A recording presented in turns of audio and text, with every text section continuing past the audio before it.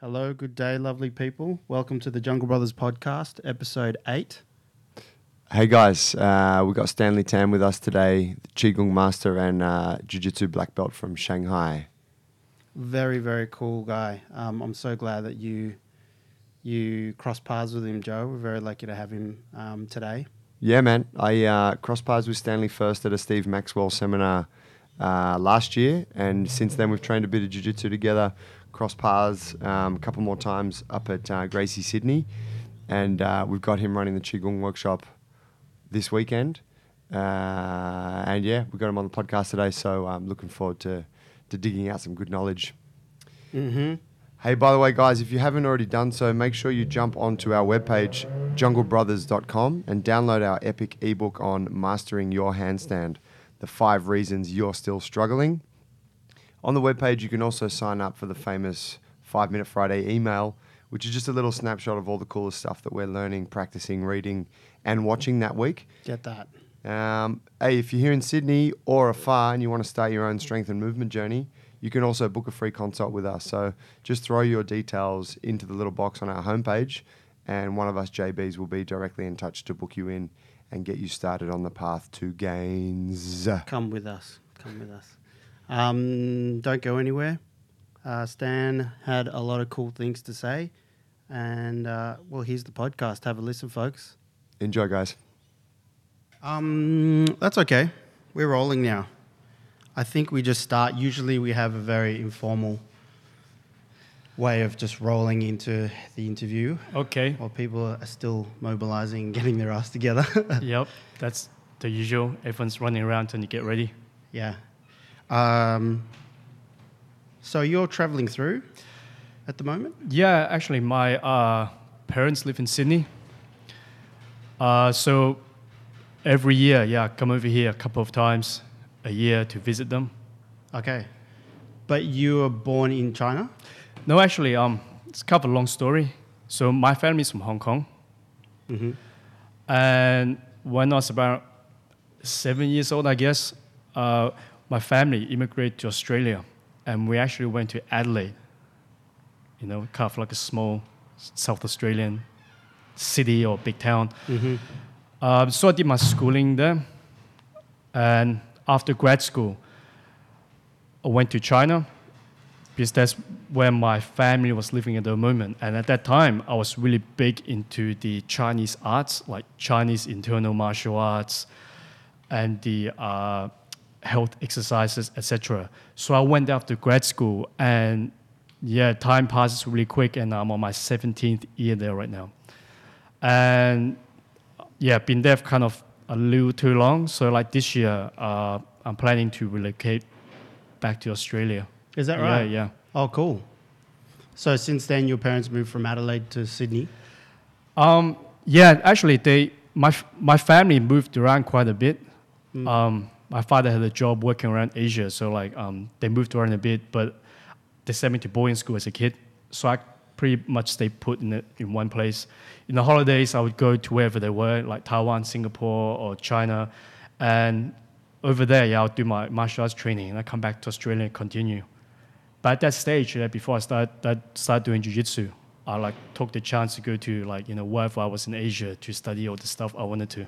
Yeah, cool. Yeah. Which martial arts did you start off with, though, like when you were a teenager? Yeah, actually, when I was a kid, I started doing Wing Chun when I was around 8 from a restaurant owner from Hong Kong in Adelaide. Yeah. So he had a Chinese restaurant, and he did Wing Chun in Hong Kong. So I started with him when I was around 8. But I was just a bit young then, but I was always interested in the martial arts because as a kid, like in the 80s in Australia, I was like one of the only Chinese kids living in the Adelaide Hills. So you had to learn to defend yourself, right? And so it was later in Taiwan, which is like the Republic of China, in Taipei, that I actually got my formal training in the martial arts. I was 13. And at that stage, I just wanted to learn anything martial. So the first martial art I learned is, in the West, it's known more as a health thing. It was a style of Tai Chi. And that was a really good teacher that I met in the park. He taught Tai Chi and a style of health exercise called the 5 Animal Qigong. So I started with that. At the same time, I did a style called like full contact, which is like kickboxing, at a different place near my school where I was doing like, I had 1 year of high school in Taipei actually. And at that time in Taiwan, I met a teacher by the name of Mr. Wu. He was teaching Chinese internal martial arts. It was called Xingyi. So it's an internal art based on the 5 elements of Chinese philosophy and the 12 animals. Very cool. Yeah, so I started doing that, and then did a lot of other things between like boxing, taekwondo. But it was the one at that stage of my life, the Chinese internal martial arts was what fascinated me. So I did a lot of the internal styles.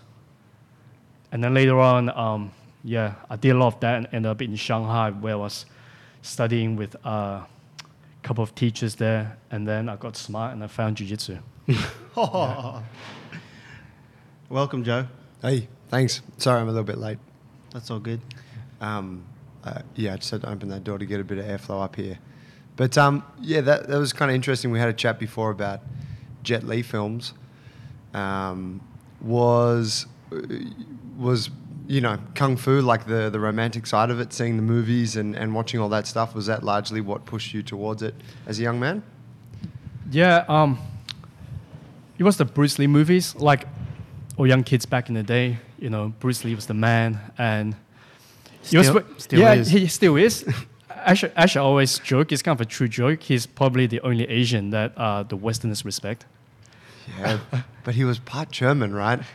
Oh yeah, like very little. Yeah. Come on, all right. Yeah, we say it's like Chinese. So back in the day, as one of the very few like Chinese kids grew up in Adelaide, I watched like some Bruce Lee movies, and back then the movies was like very patriotic, kind of like like the Chinese, we aren't the sick men of Asia and stuff, and kind of as a young kid that was really kind of like resonated with me. So that was like this patriotic thing, and so I wanted to do like kung fu, Chinese martial arts, and like it was the first movie I watched was The Fist of Fury. Still a really good movie. Is that when he fought? Chuck Norris? No, that's The Way of the Dragon. Okay. That's before that. That was the movie where he was playing like old time Shanghai, fighting with the Japanese. Yes. Yeah. Military movie. Was it? Yeah, it was. I think it was set in Shanghai in the 1920s or 30s before World War II, when the Japanese occupied it. And he kicks. Is that when he kicks the sign off that says no Chinese or dogs allowed? Yeah, that's it. Yeah. Actually, I heard that sign was actually like real. It was in a park. It's called Fuxing Park in Shanghai, which is quite a popular park nowadays. Yeah, they actually had that. Because back in that time, when the Qing dynasty just collapsed, China wasn't very strong. It was like fighting amongst itself with all the warlords and the fractions and stuff. So it got quite weak, and a lot of the Western countries came and divided up Shanghai. So you've got the British settlement, you've got the French concession, you've got the Japanese area, and then they just divided it up. And it's kind of like, their own little city within a city. Okay. And at the time, they were actually occupied entirely by those nations. Yeah. Yeah, right. Yeah, it was only after like World War II and the communists came and all the, when China actually took it back. So for a long time, it's, parts of China was actually divided, Yeah, okay. Back to the fictitious world, what's Fist of Steel? Is that movie, that was the one with Jet Li? Fist of Steel? No, that sounds like some low-budget, secret Hollywood movie. Okay. That I imagined, or that I watched at like 3 a.m. one time. Yeah, the one Joe was talking about, the classic Once Upon a Time in China. Oof. Yes. Still the best. Actually, that's a really good movie. Very emotional, that film. Yeah, because what's good about that movie is that it's just not just the action, which is really good because they had one of the best kind of action choreographer from Hong Kong doing the MTI fight scenes. But apart from that, what I liked was the traditional... what was his name? He's a famous guy. Yuen Woo-ping, right? Yuen Woo-ping? Yeah. Yeah, was he the guy that came out for The Matrix, Paul? I think that was his crew. I think so, yeah. The stunt team? Yeah, or the fight choreographer, like the fight team. Yeah, that which I guess right. they would have, Okay, sorry, continue. Yeah, I was just saying that movie is good because what it shows a lot of the traditional side of the old Chinese culture between like, you know, the student and the master, and a lot of the traditional values came out in that movie, which is different from a lot of kung fu movies where everyone just beat each other up and the movie finishes. Yeah, and it's like usually like a solo kind of guy just by himself kicking ass. Yeah. I remember there was a scene in, and you probably correct me here because I'm probably not recollecting the film. It might have been one of the Once Upon a Time in China's, but there's a scene when like, I think Jet Li's had his ass kicked and it's like a low point in the story, and then he kind of has his students around him and it's like they're lifting him back up, and then they're eating dinner together and they're sitting around a table, and he dictates when they eat, and the scene is like him saying, eat your veggies, and then they eat veggies, and then he's like, eat your rice, and then they eat rice, and it's like it's just a demonstration of how disciplined they are and how much respect they have for him, that they only eat when he tells them to eat. Yeah, it's kind of like the traditional learning model for all traditional things in China, whether it's Chinese medicine, martial arts, calligraphy, or whatever. So in China, so it's like when your master, like your sifu, is like your father. So basically, he teaches you all the stuff he knows, but then you have to, like, you know, show a lot of respect. And, you know, a lot of times, you know, from the old days, you do household chores, you're doing the groceries for him, cooking for him. A lot of the things very different from the West. In the West, a lot of places now just pay membership and you think you're the king because you're the customer, right? And they don't respect the teacher. But a lot of the traditional martial arts way also teaches you, like, you know, stuff outside your training, how to behave, how to be humble. Yeah, that was something interesting you said to me the other day about Kung Fu and how, yeah, you switched to Jiu-Jitsu, but that you see, I think you said you see Kung Fu as more of a cultural study. Could you talk a bit about that? Yeah, so before Jiu-Jitsu, I probably spent around 16 years doing the Chinese arts and stuff. So when I was a kid, I liked the combat side and martial arts side. But, you know, in my experience, Chinese martial arts is more of a cultural art. It's more of a philosophy. So actually, a lot of Chinese martial arts, I know a lot of people would disagree, but, you know, it's actually like a very beautiful philosophy behind it. And a lot of it is very good for your health. It's a lot of like mobility work. You put yourself in a lot of awkward positions that you get used to. It's very good for your health and agility and stuff. Of course, if you go to a traditional school, you don't have the ethics and the morals, etc. But, you know, I go into jiu-jitsu because, like, you know, I wanted something combat effective. And there's no arguing, like this is the post-UFC days. It's like, you know, it's the real world, you know what works, what doesn't work. So I like jiu-jitsu for its effectiveness, that how we can actually train live every day, which is different from the traditional Chinese martial arts training, where all of it, traditional styles are pretty much all form-based, which is like a dead pattern.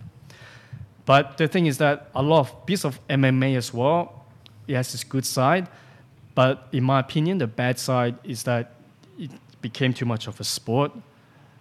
And then a lot of the traditional values, the good stuff, you know, character building, a lot of, like, you know, being humble, being modest, and respect for your teachers, respect for your training partners. It's kind of gone out the door. It's kind of like, oh, I'm the best. Let's put some heavy metal music on, and I'm just switch teams if I see a personal benefit, you know. That's the stuff I don't like. So I think it'd be good if we can combine the combat effectiveness of the alive martial arts with the traditional values of the old arts. That's nice. I agree. I think we've all experienced like jiu-jitsu academies, and that's kind of the cool part. There's a lot of academies that have different cultures and different forms of etiquette. And I know I've been to some over the years where there's just zero fucking etiquette whatsoever. And it's kind of, the looseness of it is sort of nice, but then the discipline of it is a bit lost. And I do always come back to combat training, be it jiu-jitsu or anything else. And Paul and I talk about this a lot, that it's a bit of a metaphor for life and how you can live your life, and you learn valuable lessons through that type of training. So if you don't have the discipline side attached to it, you kind of miss out on all of these, on this education, right? Yeah, I agree. Especially for young people and adolescents. Such a great tool for self-development. I know I went through that. I hadn't done a lot of BJJ training, but yeah, I found it helped me a lot with self-development. Coming from a team sports background where you can hide in victory and defeat. Yeah, it's just the discipline required because you have to turn up and you're the only person there. But yeah, I've got an old school kind of perspective on the whole discipline and respect thing. You know, you hear a lot of stories, people, you know, jumping between clubs or whatever, but yeah, I don't know, it's evolved so quickly.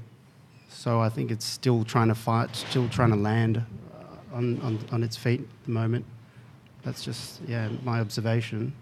It has a special kind of, like jiu-jitsu, I guess, has a special flavor in that regard too, because it's like a Brazilian thing, or, you know, Brazilian jiu-jitsu, obviously we're talking about, you know, so it's like there's a whole kind of Brazilian culture that goes with it, which is very easygoing and very cool and very friendly. And, you know, it's sort of a little bit, it evolved from the streets and that kind of a thing. So It's very tough as well. yeah, you know, and I think that's kind of the appeal of it for a lot of people. Yeah, that's a good point. Yeah, because a lot of the traditional Asian martial arts, we're talking about the good parts, but then at the same time, yeah, it's a bit too extreme. When I first started jiu-jitsu, what attracted me and what I liked was that, yeah, the easygoing thing, you know, everyone with friends on the mat. But then, like, it's kind of like the balance of the yin and yang. You can't go too much on one side. If you go too, like, super strict, or like, you know, super, like, old school on one side, you know, it's too rigid. And, yeah, it doesn't feel good to go in an environment like that every day, right? But if it's too loose on the other side, then a lot of the discipline and the, like, you know, the good behavior goes out the window as well. So I think, like, we need a bit of both. But I think that's the challenge, you know, for like the higher belts and the instructors of the academy to create a mat culture where you've got good balance of both. Yeah. It comes down to gym for gym. Every gym's kind of different depending on the leaders, I suppose. Yeah, that's what I call mat culture, right? It's very Mat important. culture. The instructor, the senior students, you know, they lead the culture of the academy. A lot of this intangible stuff. That's actually, in my opinion, because yeah, I ran a school in Shanghai for a long time, and you know, a lot of people come in from overseas and everything, and everyone enjoy themselves, and we're surprised that even in China, you know, they have such a good time training jiu-jitsu. You know, a lot of it, you know, I attribute it to, like, you know, the mat culture that we've developed. The what You know, culture? The mat culture. Oh, mat. Yep. Yeah. Like tatami mats. Yeah, so it's not something that happens overnight. You know, it takes years and years of, you know, ingrain it from the top to the bottom until everyone has this kind of like unspoken rule, unspoken culture that, you know, that makes the place really nice, cool, friendly, but, you know, also like Respectful. You know, yeah, respectful and not careless. Happens in every little interaction, day in, day out. How you react to how something may have happened on the mats as a leader.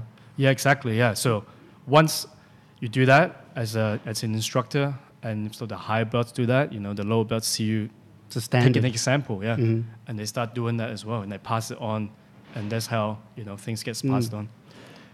Can you tell us a little bit about your academy?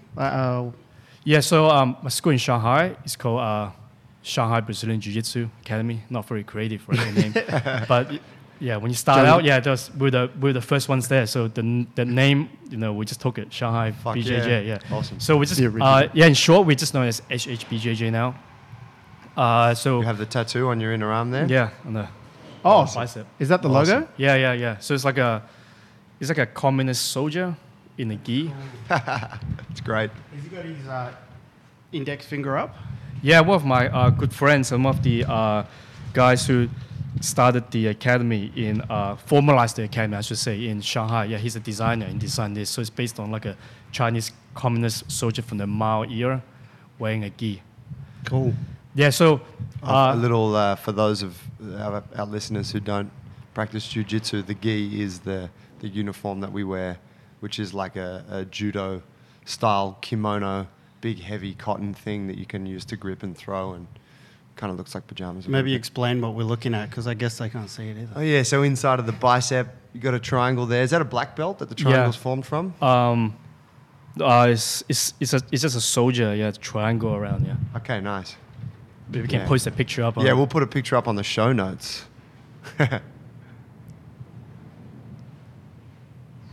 Done. Nice. Yeah, continue on with that. Yeah, so we're pioneers of jiu-jitsu in Shanghai. At that stage, there was only one other school in Beijing, and we were the only one in Shanghai. So like what happened, I guess, in America back in the early 90s or the late 80s, it was a bunch of friends. We got together and we started training. We rented a space from a kung fu school several times a week, and we just chucked some mats down, and we just all beat each other up with no rules. Then, yeah, so it kind of grew organically, and then one step led to another, and it became like a formal school with a full-time facility. And since then, we moved from a small facility into a bigger space. And yeah, it kind of really kicked off. In the beginning, when we started over 10 years ago, it was mainly expatriates, like basically Westerners working in Shanghai. They're the only ones who knew what jiu-jitsu was, right? And yeah, most of the students were like Westerners training. We had a couple of Chinese students, but all like kind of came and left. We've got a couple that stayed, but they were in a minority. But now, if you go into the school, it's actually mostly local Chinese people. I think through the internet and everything, people got to see what jiu-jitsu is about, and they all start training. So how did you come across jiu-jitsu? And was it Brazilian jiu-jitsu from the start from you, or? Yeah, so it's another story for twist. So as I mentioned earlier, I was into the Chinese internal arts. That's what made me stay in Shanghai to get a job after grad school, so I can keep training, my kung fu styles. But I've always wanted to learn jiu-jitsu, even as a young kid. But back in the early 90s, outside of America and Brazil, there was nothing. Because when I was a kid reading a Black Belt magazine, I saw one of those early Gracie in action ads. Got two dudes all bloodied up fighting on the beach. Somehow I fell into the marketing put up by Horian. It looked pretty authentic. It looked like a real fight. Because when you do some of the traditional arts, even as a kid, you kind of knew something was missing. It wasn't very combat based as it. You didn't It's feel put like out you to could be, yeah. go out and kick ass. Yeah, necessarily. No. Yeah, I still can't, but no, that's the story. Bullshit. But anyway, yeah, I saw that and it looked really real, but there's no place to learn. So, yeah, so ironic when I went to China to study Chinese martial arts. There was a place at the time ran by a Canadian man, a great man called Paul. He had this Jeet Kune Do group. Yeah, so it's a JKD training group, and it was called Shanghai MMA. And at that time, there was a purple belt who was a Shooto champion in Japan, a British guy. His wife is Chinese, so he moved to Shanghai, and he started teaching jiu-jitsu at this MMA JKD place. And I saw it one of the classifieds or something. I thought, oh, cool, jiu-jitsu, finally, after all these years. So I went there to start training. And then after a couple of years, a lot of foreigners come and go. And that's when, long story short, I invited my instructor, who's still my current instructor, Tony Aguado, from Florianópolis, Brazil. He came over to China and he lived in China for 6 months. And then so the jiu-jitsu started to get formalized there. And so we started Shanghai BJJ. And we started training, and every year we would come back and help grade the guys. And then, it just led on from there. And then after a couple of years of Chinese martial arts, I just focused fully on jiu-jitsu and never looked back. What age were you when you started with jiu-jitsu? 26. Yeah, okay. Like everyone says, I wish I was younger, but that's how it works out to be. Yeah, of course. And so you're now a black belt. And you've been so for quite a while? I've been training for jiu-jitsu for around 13 years. Yep. Yeah, so I've been a black belt for about 3 years. Yeah, it took me 10 years from white to black. And I believe you were the first in China, first homegrown? First homegrown, yeah. Homegrown. Yeah, that thing's very sensitive because I'm ethnically Chinese, but I'm not local mainland Chinese. Yeah, okay. So I can't say I was the first kind of mainland Chinese. I can say, yeah, but I'm the first homegrown guy that started as a white belt in China and got his black belt. Yeah, okay. Yeah, that makes sense. Yeah, I guess you fit into that somewhere in between sort of minority, right? Where you maybe, correct me if I'm wrong, but when you go to China, you don't feel like you're completely from there, but then when you come here, you don't feel like you're completely from here. Yeah, actually, you're right. I was just thinking about that the other day, because I come here, although I kind of like grew up here, but you still got the Chinese face, and people think, they always ask you where you're from and stuff. I've got some I've got some Asian friends who are like born here. They don't speak like Chinese, but they look Asian, right? And people still ask them. Is that a backhanded shout out to Owen? Yeah, he's one of them as well. Yeah. People always ask them where they're from. But then, when I go to China, because my family's from Hong Kong. I grew up overseas, so it's like you're not really from there too. Yeah, so we kind of like the unwanted kids of the world. Yeah, kind of like that. Yeah, that's cool. I think my girlfriend's family has a little bit of that. Both of her parents were born in China or Hong Kong, and then came over here, and then, so culturally there's like two sort of, different pull. They're getting pulled to two different areas, I guess. Yeah, I'm surprised you asked this question. It shows you're very multicultural. Thank you, man. Yeah, we need to make our own country sometime. Open borders, bro. Yeah, that's the policy.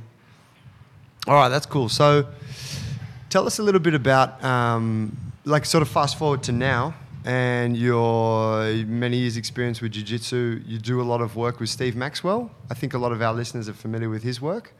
Could you talk a bit about that? Yeah, so Steve, he's like a mentor for me in the health, fitness kind of life area. Super great guy and a great friend as well. So I met Coach Steve probably around 6-7 years ago when I attended one of his kettlebell certifications in New York. And we kind of stayed in touch since, and he came to China a few times. He got in touch and he wanted to do seminars in China. So my wife and I, we set up seminars for him, and he's been coming back every year for about 3 years now to China. And we developed a great relationship. Yeah, when it comes to health and fitness, he's the man. He's got like over 50 years of experience. And I don't think there's a question on health and fitness that he can't answer.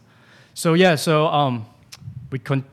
we plan to keep bringing him back to China to share his knowledge with the Chinese audience there, because like in China, a lot of the younger people, they're really getting into kind of like the Western health modalities. And Steve I think he just left Australia. He was doing an Australian tour, and I was with him in Brisbane and Sydney, assisting him and going to his seminars, which is always a learning experience. Yeah, I haven't been to one yet. Man, you should. You definitely learn something. He comes here every year? Yeah, he does. He spends a lot of time in Sydney, actually. Where does he hang out? Where does he stay when he's here in Sydney? Is there like, I know a lot of people usually go to Bondi or something, or usually the city. He stays around the city circle. Because he works a lot with John from Woolloomooloo at Higher Jiu-Jitsu, doesn't he? Yeah, he's had a few seminars there, and I think it's just easy for him to get around. That's where I met you, actually. At that seminar. At the seminar there. Yeah. Okay, that's cool. Yeah, T and I went to one of his workshops last year. It was awesome. It was really cool. I think the coolest part of it was just being around him and hearing his stories. Not even necessarily the technical stuff we were doing on mobility. It was more just anecdotal stuff that he had from all of his years. Words of wisdom. Yeah, cool stories about old jiu-jitsu famous people and strength conditioning stuff, and and it's just it's one thing to learn from someone who's experienced and young and that sort of thing, but it's another thing to learn from someone who's in their 60s. And well-travelled as well. Like he's sought after different disciplines, has he not? Yeah, the stories are really cool, and I think a lot with Coach Steve is his philosophy, his approach to training, his approach to life. It's very educational and entertaining. There's always something new. I kind of like half jokingly every time I see him, like I say, man, Coach, you're looking younger than me. He's like, getting younger every time I see him, and I'm kind of getting older. It must be like something wrong. Yeah, look, on that, I wanted to ask you, obviously you're running the Qigong workshop for us this Saturday. Yep. That's sold out here at the gym, which is awesome. And I'm super stoked we could get you in before you go back to wherever you're going home. Yeah, next. Shanghai. Live in Shanghai now, yeah. Okay, cool. I wanted to ask a little bit about the relevance of the Qigong practice, maybe like a super quick breakdown of what it is. And then, just thinking our audience is mostly people who are training, strength and conditioning, mobility, CrossFit, gymnastics, movement staff, and then a lot of jiu-jitsu people and combat athletes. So yeah, maybe how you see it being relevant for people like that. Yeah, this is a pretty big topic. So basically, for people who don't know, Qigong, it's actually a style of body-mind exercise. It's kind of like what in India has yoga, so in China there's Qigong. In general, it's a series of soft exercise where you coordinate your physical movements with your breath and your mind. So it's a total kind of very rejuvenating kind of exercise. I think it's very important that any hard training athlete, or basically just anyone, even people sitting in the office, should practice. Because for myself, I started doing a lot of that as a part of my internal Chinese martial arts. It was just a part of the system which I had to learn as a kid. And with all the jiu-jitsu, I know the teaching as well, my body and my mind started breaking down. And it was probably around like 5 years ago that I would just get really tired during the day in between teaching classes. I'll be falling asleep on the mat and I just feel like crap, like just lethargic, tired and slow. And you just lie down and nothing would really help and you don't feel well. I actually went to see like a few Western doctors in Australia and China, and they do blood tests and everything, and they told me everything was fine. But you know that something's wrong, right? You're within the normal ranges, yeah, they say. Exactly. You're not dying yet, but subclinically, you know something's wrong, right? And so none of that helped. So I started to pick up a lot to increase the amount of all the internal exercises that I did. And after a while, with all of the internal exercises, the Qigong, and the meditation, I actually started to feel better. So when we train, and actually not just training in everyday life, we are expending energy. We're like a battery. Humans, we're made of we are a electricity charge. We're like a bunch of electricity. And every time we, get stressed, work out hard, we're actually spending energy. And so Qigong and like meditation, the soft arts, they're really great for recharging. So what we say is that if you train external exercises, you must also train internal exercises. And when you train internal exercises, you can forget about the external exercises. What that means is that if you're training hard, maybe like deadlifting, doing powerlifting, running marathons, doing jiu-jitsu, how are you going to recover? Sit on the sofa with a tub of ice cream and watch TV? Yep. I mean, yeah, that works, but it's not optimal, right? That's not like a good process. What's wrong with that? Well, it's comfy, but with Qigong, you can actually recharge faster. But it's like the balance yin and yang. If you do a lot of external, you should also do the internal to recharge. It's like if you use your phone a lot, you got to plug it in at the end of the day. And the second part of the thing I just said, if you do internal exercise, you can forget about external exercises. Basically, what it says is that if you do a lot of the internal exercises, you can actually not do a lot of the hard workouts and stay fit and healthy. That's a traditional phrase. I don't necessarily agree with that. I think everyone should do some extent of general strength training. But the point is that in today's world, everyone is so focused on, being fitter, faster, stronger, that they forget to balance out. A lot of people, they feel tired, but they're in denial, or they try to ignore it, try to push it through. As athletes, as martial artists, we train to be mentally tough and push it through. But physiologically, there's only so far that you can push your body until it pushes back and says no, and then you get like adrenal fatigue, and you start getting sick, and your immune system starts breaking down. So the Qigong and the breathing and the calming of your mind and centering, it's just a part of the package. It just helps you recover so you can come back stronger and perform better at your respective sports. Yeah, it makes a lot of sense. I think that explanation would resonate with everyone because we spoke about it before, but the amount of stimulation that we have in our lives now is just so constant and at such a rate that it's I think for a lot of people, exercise and hard training is their kind of it often is their mindfulness practice in a way. It's the time when they get so focused on that one thing, whether it's a really intense workout or a really intense training session or roll or whatever, that it blocks out all of the other shit that's going on in their head. But it also comes at a cost, right? There's obviously all of the physical side of it and the stress hormones that come along with that and that sort of a thing. So I think and this, just by chance, I did a meditation course last weekend. So I've been playing around with that this week, and I'm seeing the value in literally taking time out and stopping and, using something to try and shut out all of the stuff in my mind and in my world, just for 20 minutes a day. I'm seeing the value in that immensely. Yeah, so with the internal exercises, in the beginning, we're using physical movements with the breath and emptying the mind. It's kind of like a set structure to teach beginners how to coordinate body, mind, and your breath and to relax. But after a while, what this does, the whole point is for you to forget the physical form after a while. So in your everyday life, whether you're walking, lying down, or resting, you maintain that relaxation and peace of mind that should carry with you after prolonged practice. It's like today, right, Joe? We had a pretty, good training session at Gracie Sydney, good sweat, and we, both went out for lunch.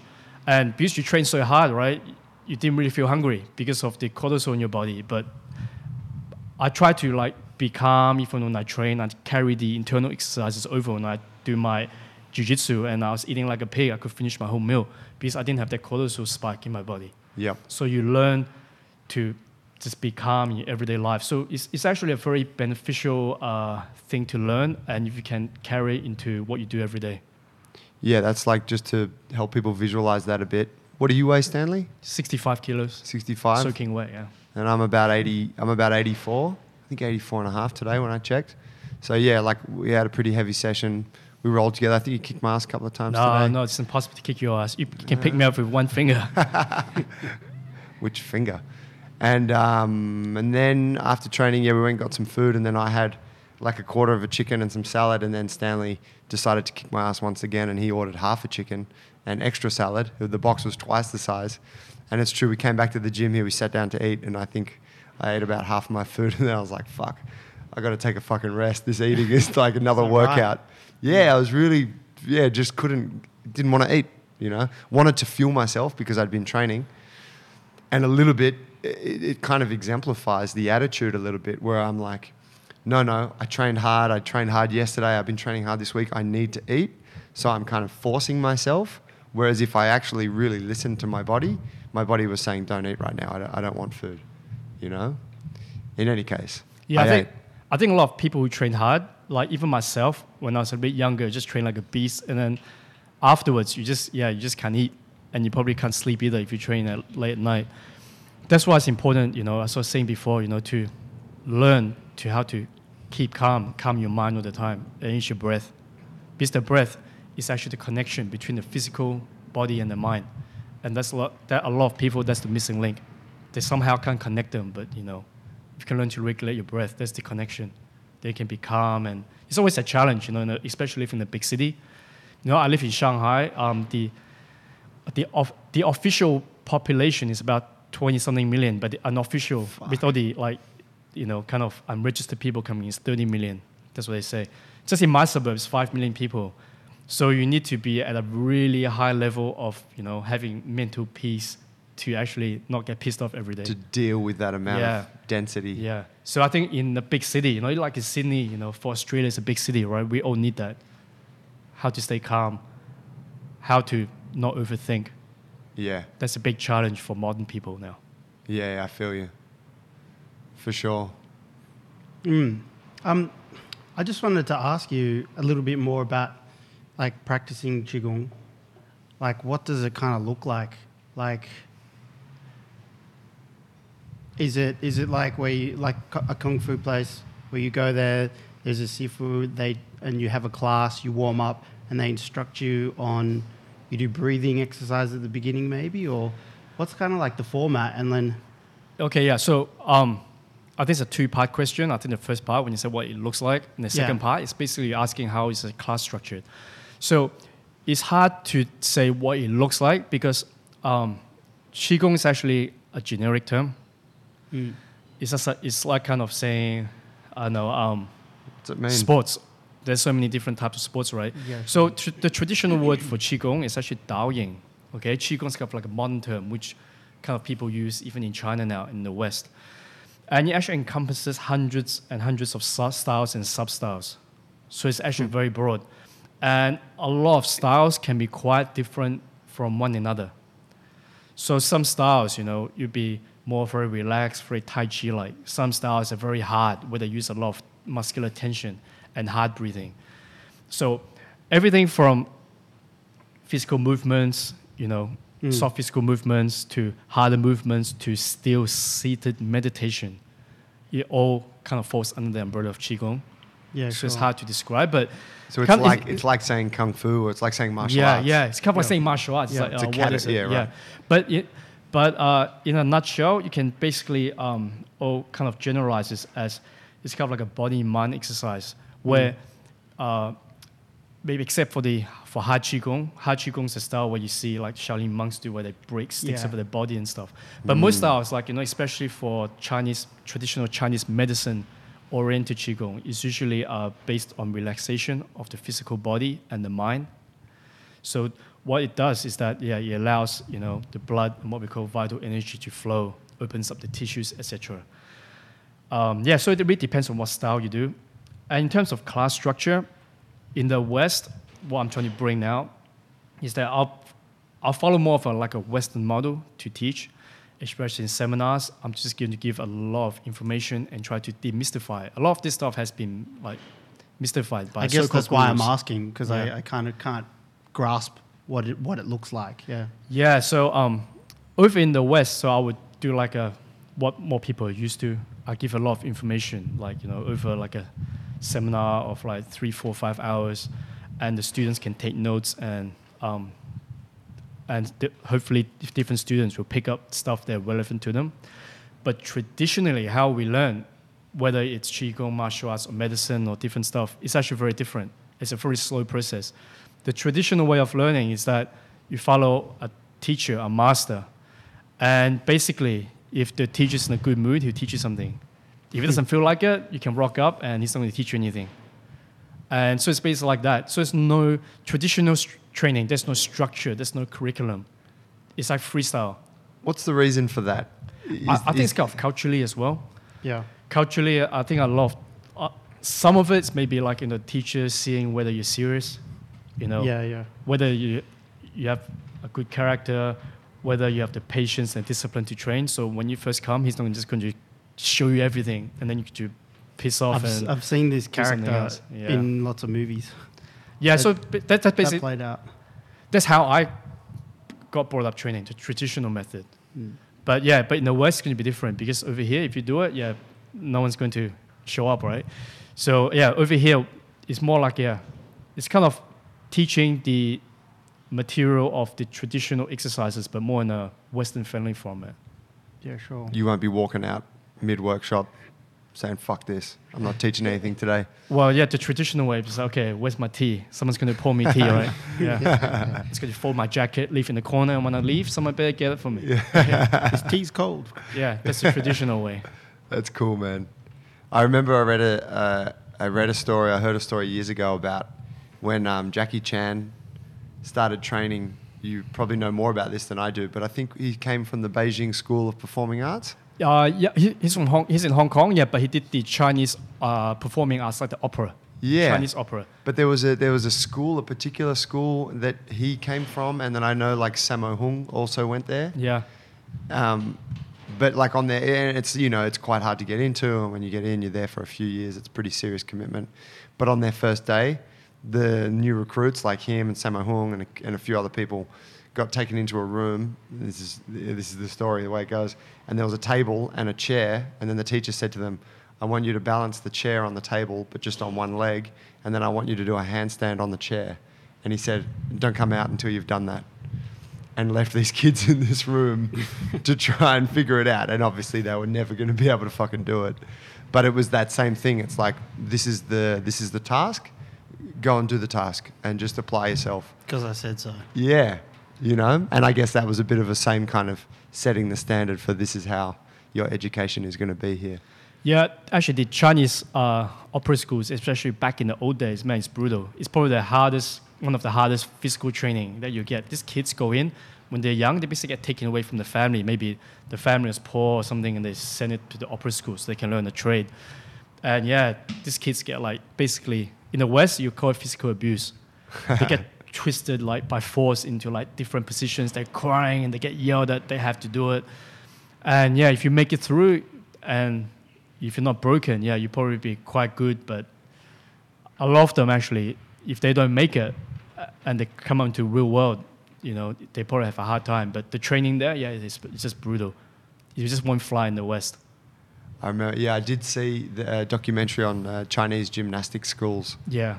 And it was incredible. Yeah, same thing. It's abuse, but it produces amazing results for those that can withstand the torturous style of being taught. Yeah, for a small percentage, yeah. Yeah, that's right. Yeah, I mean, like, Produces a lot of waste. that's good and bad. I mean, like, the traditional training, traditional styles, like, for example, when I was learning one of my styles, basically, I did one technique for the whole year, every day. Every morning, I'll wake up in the park, 6 a.m., doing one move. It's kind of like going to a boxing gym and just doing one jab in the mirror every day for 1 year. That's what I did, and apparently I had the easy way because my teacher did it for 3 years. I only did it for 1. Jesus. But I guess, like, if you learn like that, if you can make it, and if you are if you have the sense to absorb it and to break it down, you can actually learn quite well. But for the average person, yeah, you just can't really teach on this nowadays because, yeah, you just can't teach a broad population, I should say. Maybe just only a very few, like elite few that would actually go through that kind of training.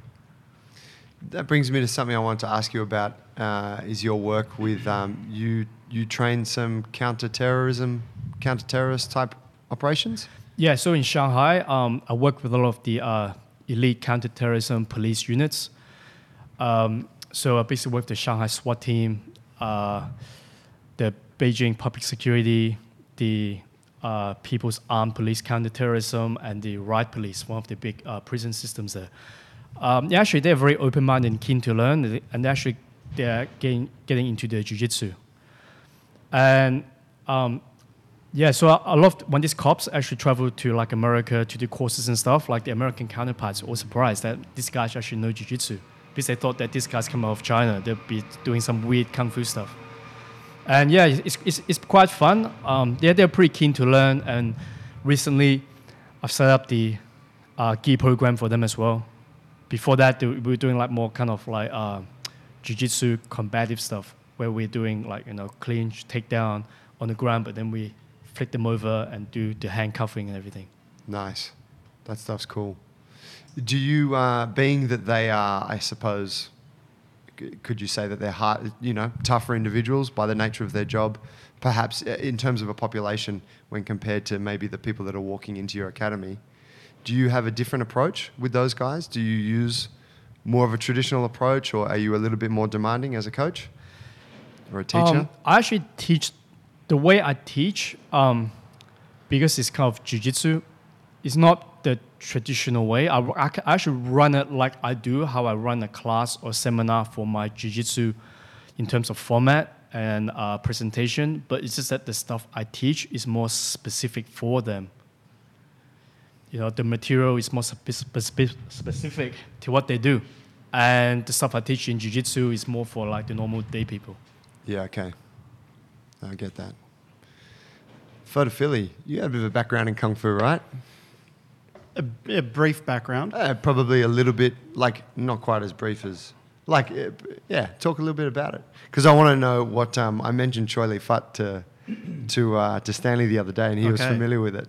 It was a long time ago, so it's some foggy memories. I did Choi Lee Fut after my, in Chinatown. My elder siblings my brothers, my older brothers, maybe one of my sisters did it. I come from a big family, and they got into it through a friend, and eventually, one after another, we all spent some time there at the school. When I look back at it now, I'm grateful for the time that I spent there. And there was a long time I didn't do any martial arts, and it's only recently that I've reconnected, a lot thanks to Joe. But I'm glad, I'm grateful for the time that I did spend then. Yeah, it was a great school. I still catch up with some of the guys like on Facebook and stuff, or around Chinese New Year. I go down and check out the festival and stuff. But what do you know about it? Yeah, Chow Lai Foot's actually a pretty cool style. It was pretty popular in Hong Kong back in the day. It's one of the more popular styles. You know, it's very beautiful with wide, sweeping, circular movements. Yeah, it's a southern Chinese martial arts with a northern influence. So that's why it's more of a long-range martial art. Yeah, in Hong Kong, it was a style that was kind of popular with a lot of like kind of gangsters, a lot of the blue-collar workers, I should say. And within Chinese martial arts, yeah, that's kind of like a more aggressive style. And a lot of the people back in the day doing like the full contact tournaments, they would do Chow Lai Foot.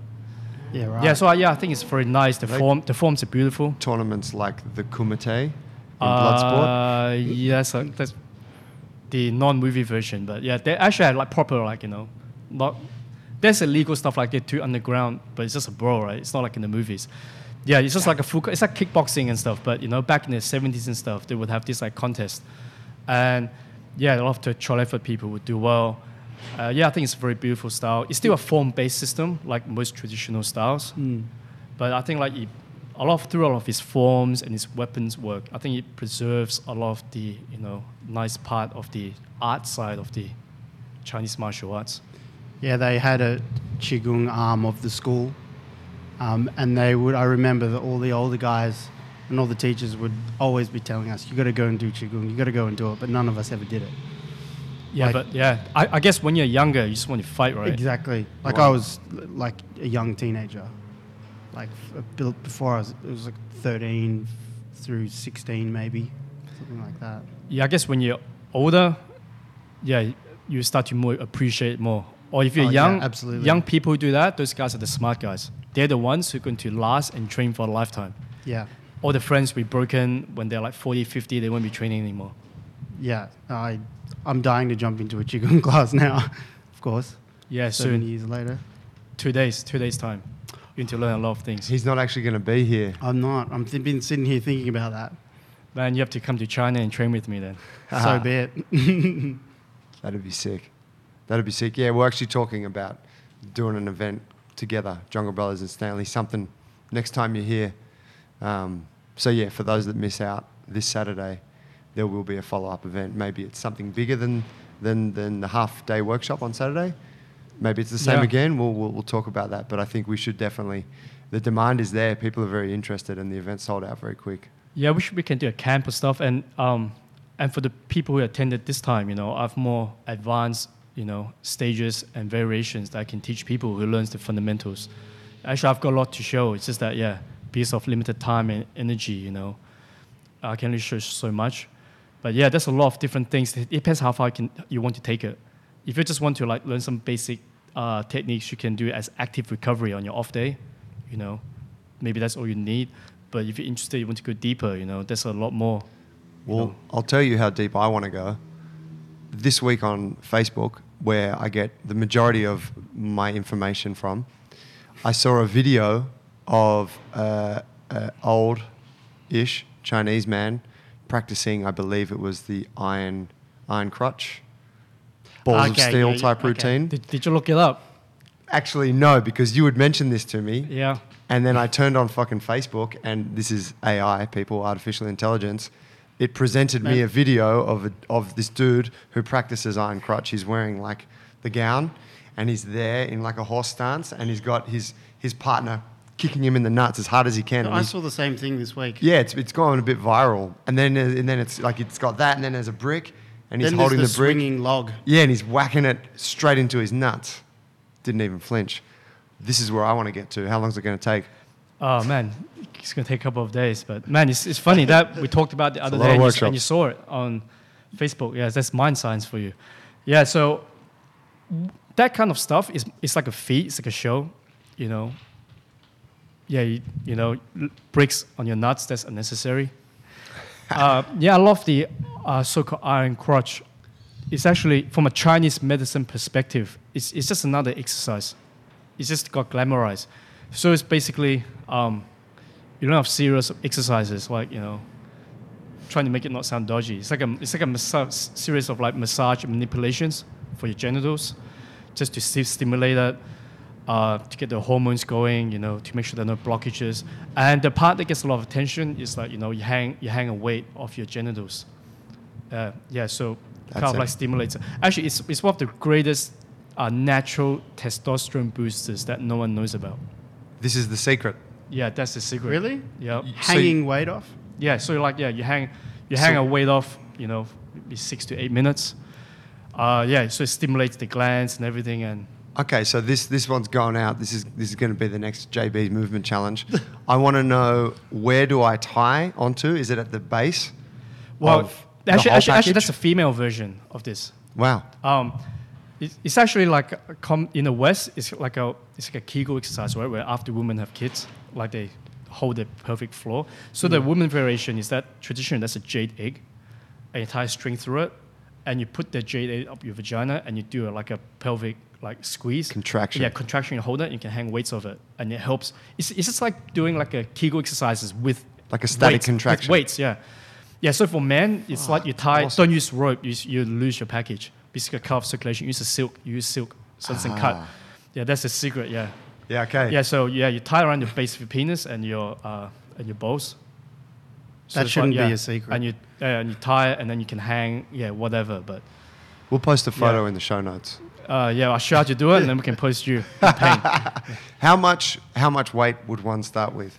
You'd start with around 1.25 to 1.5 kilos, Okay. which Okay. is quite light. Actually, you'd be surprised. You can actually hold more than you think. Yeah, right. Yeah, so the effective weight, like the effective dose, is probably around 5 kilos.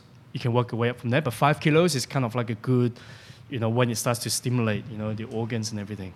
If it's too light, you know, it's like if you take some medicine, if it don't reach the effective dose, it's not going to work. This is fucking awesome.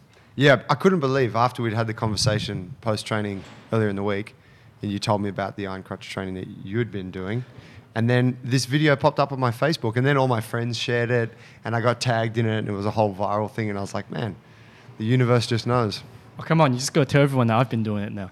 Yeah, actually, I'm just sending you my testosterone report for maybe a couple of months ago. You know, I'm like 40 this year, Asian man, 40. And my testosterone report, yeah, came back actually over the upper range. And yeah, And that's higher than it has been previously? Because I've been doing a lot of exercises, this kind of exercises, it's been like on the high end, but yeah, but I've been focusing a lot on this kind of exercises, and man, you actually went off the range, which it shows that this stuff works, and I don't take any kind of like external substance, but just these natural exercises. That is outstanding. Yeah, the thing is, in Australia, I'm not sure legally whether this stuff can be taught. You know, you don't get sued. You see people doing crazier shit in some CrossFit gyms. Actually, yeah, that's true. But it's more accepted though. Yeah, that's right. I think Joe's going to take this on. I am definitely going to try this. Get scientific with it. Yeah, maybe do a little I don't know, maybe like little blog thing about it. Follow my journey towards testosterone. Forget TRT. Yeah. That's Yeah, the secret. I mean, it's good for like in the West, you get a lot of people with prostate problems as well. That's Yeah. actually very good for like, you know, improving the symptoms of like, you know, bad prostate and yeah, other like related problems. Yeah, okay. The prostate thing's big here. What do you know about like how that works? Like the mechanism of the pulling down and the stimulation, like on like a kind of biological level. Well, in Chinese medicine, like, you know, the penis is actually like, if you pull down, it's like a tendon. That's supposed to be quite zhongjing. It basically translates as loosely as kind of like the intersection of tendons. So for health benefits, you know, you're actually stimulating, you know, a lot of the, it's like a pressure point. The nerve centers come together. A point there is where the tendons come together. And when you pull down as well, there's a counterbalance. Because when you're pulling down the weight, your internal organs must lift up to counterbalance. So it's actually good to stop. You've seen people with like big bellies where their organs are sagging down. So it's very good to maintain the health of internal organs as well. And from a kind of like more of an understandable physiological point of view, it's like when you want to work out your bicep or legs, you have to work it, right? You have to lift weights or do isometrics. But if you want, healthy, sexual organs, you have to, exercise it as well. Work it that sounds weird. Yeah, it sounds weird, but it's the same. It's the same, right? You don't expect to work your biceps or your lats by not doing anything. So if you're massaging it and using different techniques of pulling and etc., you're working it out and you get stronger. So yeah, you could use this as an accessory piece to just having sexual intercourse. Yeah. Well, times a week. yeah. Actually, Could be a little bit of active warm-up. oh yeah. For Joe, it's more about 10 times, but actually in Taoism, which is what traditional Chinese medicine was based on, excessive sexual intercourse is actually not a workout. It's actually depleting your energy. Like a man like yourself, you should be shooting morning, night, and afternoon. That's actually bad for you, so don't do it. So what sort of frequency then? How often should he be That's actually unloading? that's actually a formula. It's kind of set, so I think everyone's different. You can really apply the formula, but if you're interested, I can send you the formula. You can post it for the Send me audience the to look at. Yeah, I want to put in the show notes. Yeah, I want to let people know about this stuff. It's important. yeah. So one of the famous Taoist doctors, his surname is Sun. Hundreds of years ago, I mean, he's dead now. It's from the ancient times. Famous Taoist doctor. So for him, he would ejaculate once every 100 rounds of sexual intercourse. So if he had Jesus. sex every day, so it'd be once every 3 months, and he lived till like 100 or something. Fuck, and he And healthy. attributes a lot of it to And healthy. that practice. Yeah, because you're depleting vital energy. It's like any man knows, right? After you have sex, you're pretty tired. You're probably going to sleep, and you're not going to be lifting weights after that. Yeah, no, it's over. Yeah. So it's got the same thing. You don't want to deplete your energy too much. So keep yourself strong. Yeah. Don't Send us that formula. Yeah, same the formula. The formula's going out. Yeah, and can apply it to yourself too. Then it will be the Interesting. I don't know what we'll call it, but like some kind of abstinence challenge. Still with sex, but just without, Yeah, it's kind of Ejaculate. everything in moderation, I guess. You just can't go too yeah, much that's on the right. other side. Yeah, you need some balance. But nowadays, people just go too extreme. Yeah, I feel you. Oh, I got another couple of questions I want to throw at you, and I'm gonna hit you with these ones kind of quick. We're coming to the end of the show. I wanted to ask you, what is, if you had to choose the number one secret of Chinese medicine, and this involves breath practice, meditation, traditional arts, internal arts, herbal medicine. What's the number one thing that the West is missing out on? What do you think is the best thing that traditional Chinese practices offers? I think it's the concept of balance of the yin and yang. Because nowadays, people tend to be extremists, like as I was saying before. Anytime you go to an extreme, like for example, in your body, if your energy has an imbalance, your organs has an imbalance, that's when it causes illness and premature aging. So I think the concept of balance. And of the 5 branches of Chinese medicine, I think Daoying, or what we call Qigong, I think it's very valuable because the other modalities of Chinese medicine, like acupuncture, moxibustion, herbal medicine, all of that, it takes an external practitioner to do it on you. But what we do here for the internal exercises, you can do it yourself. And so you don't need someone to treat you. You can treat yourself depending on how you feel. So I think that's something that, people miss out on. Nice. Next question. What do you think is the number one biggest piece of bullshit from traditional Chinese arts? The thing that you have come to realize that's just total fantastical nonsense. Man, I just think of the traditional arts, it's the form-based arts. Yeah, it's not practical. It's just not practical for a real live, unrehearsed situation. Some people will get pissed off, but hey, until I see a traditional Chinese martial artist that's pure and he's winning fights in the UFC, then I'm to change my mind. But until that day, I think from a combative point of view, they're like more practical arts. Solid. That's a very contrasting opinion, but I think it's very truthful. Yeah. But he's saying it's from a combative perspective, but from a cultural perspective. Yeah, from a cultural perspective, it's like a museum. You walk into a museum, it's beautiful to look at. And some people like to collect antiques. And I think that's what these arts are good for. Some people still like it, it's still relevant. But from a combative, practical perspective for like the normal person, there are shorter, more time-efficient ways to learn, So if you're doing some form of wushu or something that is form-based, don't argue that you could knock so-and-so out type thing. Yeah, there's still people who think that there's a 80-year-old man living in the mountains, a hermit, that has super kung fu skills that can beat up 20 people. In the old days, people think that. I think nowadays, some people still believe that. And it's like, come on, it's 2017. I've seen those videos on YouTube. Yeah, it's not like that anymore. The old man. Yeah. And people just run at him and fly off, just deflect. It's the best. Yes, ridiculous. At this time and age, there's some people who argue that, that real. stuff exists. Yeah. But coming from that background, I can see why a lot of people kind of fall into that mental trap.